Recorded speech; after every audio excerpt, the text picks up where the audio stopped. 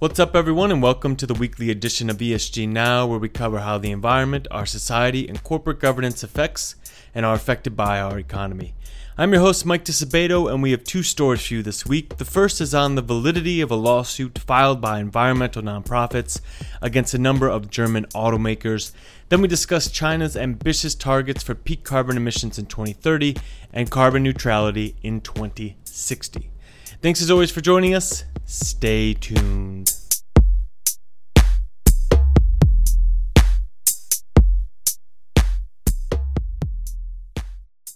Cars are one of the darlings of decarbonization. It is still a high-emitting sector, but it also already has the necessary technology in place to strongly lower its carbon emissions. Cars also represent one of the major consumer choices that can be made to help combat climate change. Buy an electric car and take some of the climate anxiety out of your commute. For a variety of reasons we're not going to get into in this episode, most auto companies have already unveiled their plans to drastically lower their fleet emissions in the coming decade. Volkswagen is one of those companies. The German auto manufacturer has tried to rehab its tarnished image due to its diesel dupe scandal by investing more than $41 billion in developing electric cars. But a threat of legal action by Greenpeace and Deutsche Umwelthilfe, I'm going to pronounce that as DUH, that's their acronym, and they are a non-profit with environmental and consumer protection concerns in Germany. They call the ambitions of VW and other German rivals such as Daimler and BMW into question, and they've done that by suing all these companies. What they say is that these companies have failed to decarbonize their fleets fast enough to be in line with the Paris Agreement. VW and others have responded by saying they're going as fast as possible, and further acceleration is literally impossible.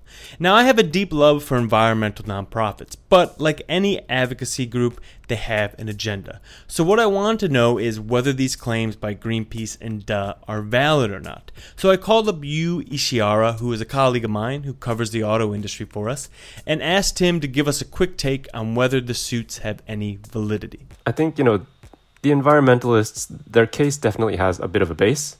The issue is that the problem that the automakers face is just a little bit more complex than that. So to simply just call out Volkswagen or its rivals as slow in terms of its environmental reform, I actually think might be a little bit unfair. Certainly from an industry standpoint, since Volkswagen could actually be perceived to be one of the standard bearers, at least in terms of transitioning their product portfolio from combustion engine towards electric vehicles. They have a pretty robust strategy. They have a lot of targets out there. I think 70% of vehicles in Europe to be battery electric by 2033 or 2035. And, subsequent markets as well, US, China. But some of their sub-brands like Audi, I think they have a pledge to be all electric by 2026. And again, they've committed a substantial amount of money, something north of $30 billion to build out 240 gigawatts worth of battery capacity for the group's coming EV fleet. So in terms of the sheer targets that they've announced, they're certainly aggressive, at least compared to some of their peers. By the way, 2030 is the right answer there. The goal is for 70% of new VW cars in Europe to be fully electric by 2030. So they will probably stop making internal combustion engine vehicles for the European market entirely by around 2033 or 2035. That's what you was referencing there. And if it's not already obvious by VW being a German auto manufacturer, a majority of their revenue comes from the EU. So when they say they want to change how they sell cars in the EU, they're basically saying they want to change how they sell cars. But the question that these nonprofits are raising is a question of time. And I think that's important because often in our research and on this podcast, we talk about the need for companies to have already begun the work to decarbonize their systems and operations if they want to hit any reduction targets that the world is putting forth. And with the auto sector, the big difference here is that consumers view buying a car as a personal choice. The marketing that companies use is directly tied to our sense of self. So they have this kind of added barrier there.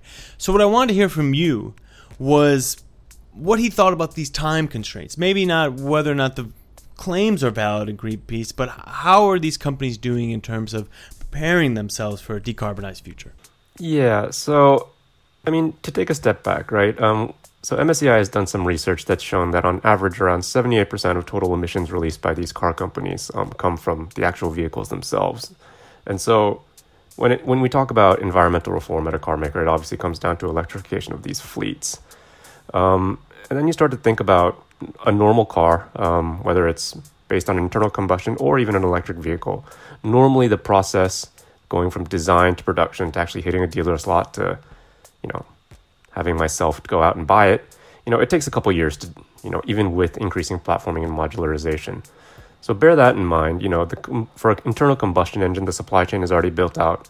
But for EVs, for example, Volkswagen or any of their rivals would not only need to go out and redesign the cars, which they're doing now, but they have to retool their factories, secure the minerals, and build out the battery capacity, which I mentioned before. And then we get to the point of, heavy investment, current cost of batteries. So even if you could accelerate all this, the companies face this issue of, making enough money on these cars as quickly as possible to keep the company sort of going.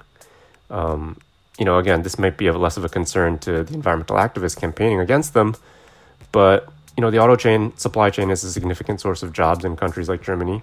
And so if we start talking about reducing profitability, whether it's because we're aggressively launching EVs or because we're just not launching as many, internal combustion engine cars, this will obviously impact the supply chain. This could obviously impact employment, and not to mention dampen, company cash flows, which will be the seeds for future investment in electrification.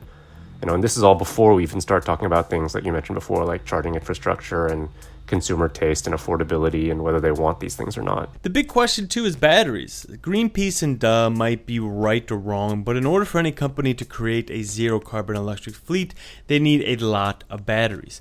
And it was just announced that Toyota would spend around $9 billion US over the next decade to build factories for electric car batteries. And is that what is needed by all auto companies, their own battery factories alongside their car manufacturing facilities? There's certainly companies out there which specialize in electric vehicle batteries today outside of the automakers. The big ones obviously are CATL in China. We have a couple Korean companies. So Toyota have announced, I think, a total of a $14 billion US investment towards their EV battery effort. $5 billion of that is R&D, and then the $9 billion is what you mentioned before, is for capacity expansion to build out battery factories. This is not unique to Toyota. Volkswagen, GM, Ford have made similar sorts of commitments. And it's like you mentioned before, right? To electrify their fleets, these companies need to go out there and secure battery supply. And that is going to be, the single most critical factor to making sure that any of these companies hits their electrification targets. And so even Toyota's $9 billion, dollars spent on global battery capacity, I think the claim is that by 2030, this will deliver them around 200 gigawatts worth of battery capacity. And you can just do a little bit of quick mental math here. If you assume an average EV has around 50 kilowatt hour battery, you can use whatever number you want. I just chose 50.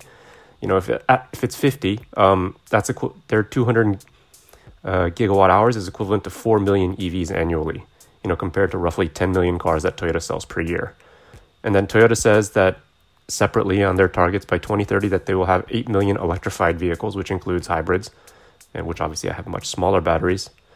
And so that $9 billion investment will probably be enough to cover Toyota's EV, but again, some of their alliance partners like Subaru, Mazda, or Suzuki, which again do not have the capacity to make this kind of investment, but they will share and they will have to deliver. But the point I wanted to make was that it's a huge amount of money, but it's still not enough to electrify every single Toyota out there. A fair point, and we are just going to have to watch to see how the suit plays out, because it came right after and referenced a landmark Karlsruhe Constitutional Court ruling that was done in April of 2021 in Germany, where the judge ruled that future generations have a fundamental right to climate protection and can take action against large companies to secure that right.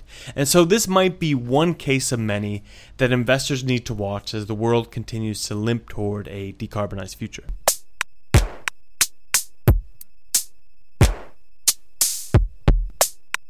If you look at the Union of Concerned Scientists' Earth Systems data on carbon emissions, you see that there's China at the top at 28% of global emissions, the US second at 15%, India and Russia around 6 and 7%, and then everyone else is at about 1%.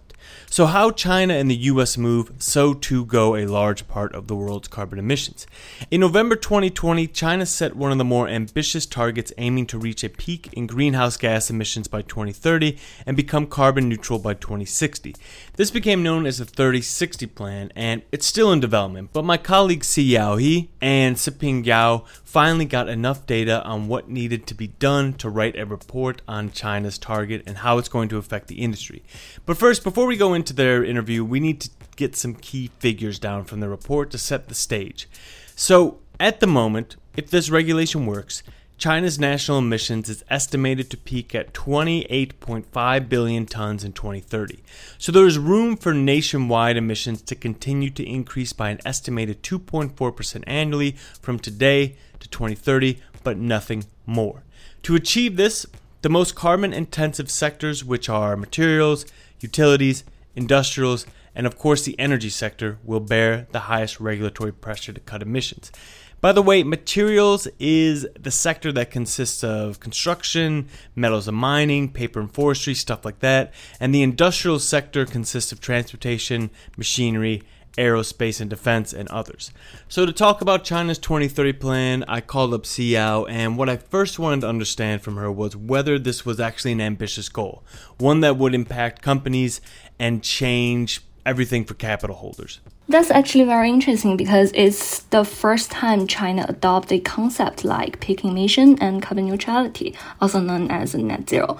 So I would say it's a very important progress because the emission data are no longer hide behind the economic data like GDP or revenue.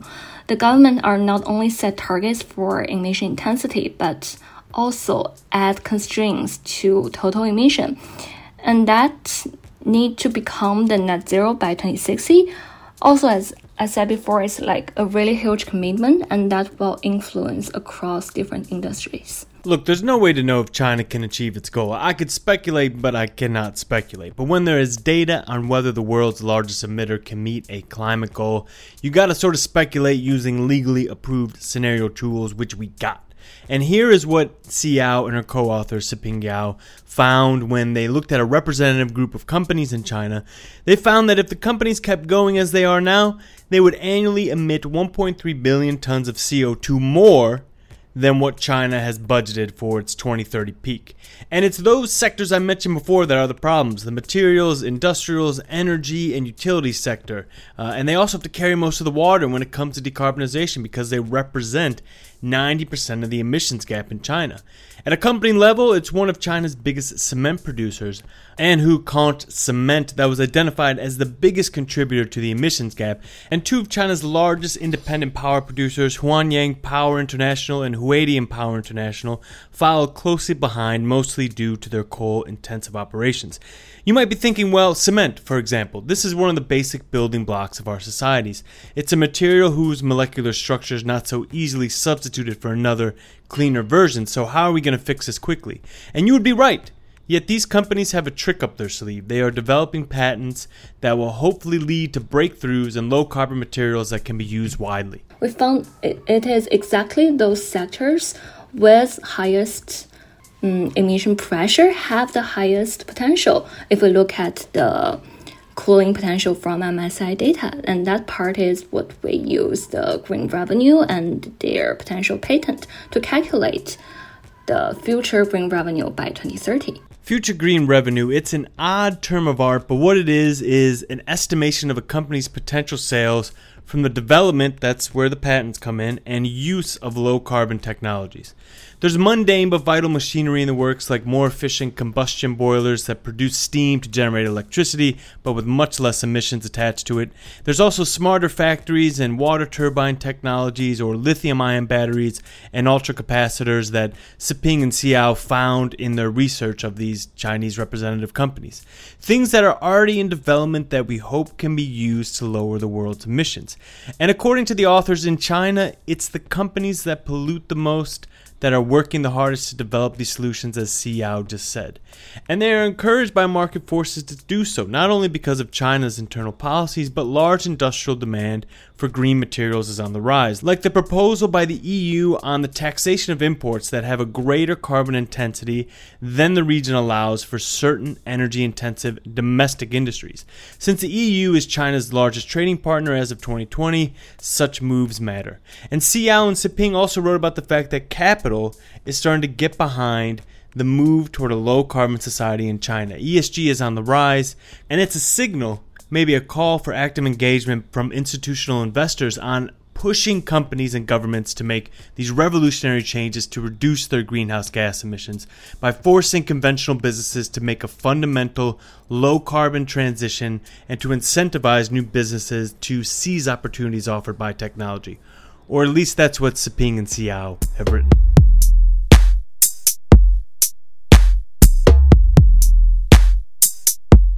And that's it for the week. I want to thank you and Xiao for discussing this week's news with an ESG twist. And I want to thank you so much for listening. If you like what you heard, don't forget to rate and review us. It makes us more visible on the podcast pages.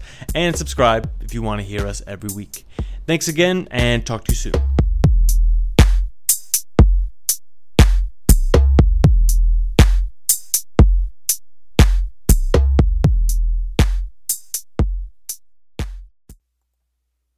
The MSCI ESG Research podcast is provided by MSCI Inc.'s subsidiary, MSCI ESG Research LLC, a registered investment advisor under the Investment Advisors Act of 1940. And this recording and data mentioned herein has not been submitted to nor received approval from the United States Securities and Exchange Commission or any other regulatory body. The analysis discussed should not be taken as an indication or guarantee of any future performance, analysis, forecast, or prediction. The information contained in this recording is not for reproduction in whole or in part without prior written permission from MSCI ESG Research. None of the discussion or analysis put forth in this recording constitutes an offer to buy or sell or a promotion or recommendation of any security, financial instrument, or product or trading strategy. Further, none of the information is intended to constitute investment advice or recommendation to make or refrain from making any kind of investment decision and may not be relied on as such. The information provided here is as is, and the user of the information assumes the entire risk of any use it may make or permit to be made of the information. Thank you.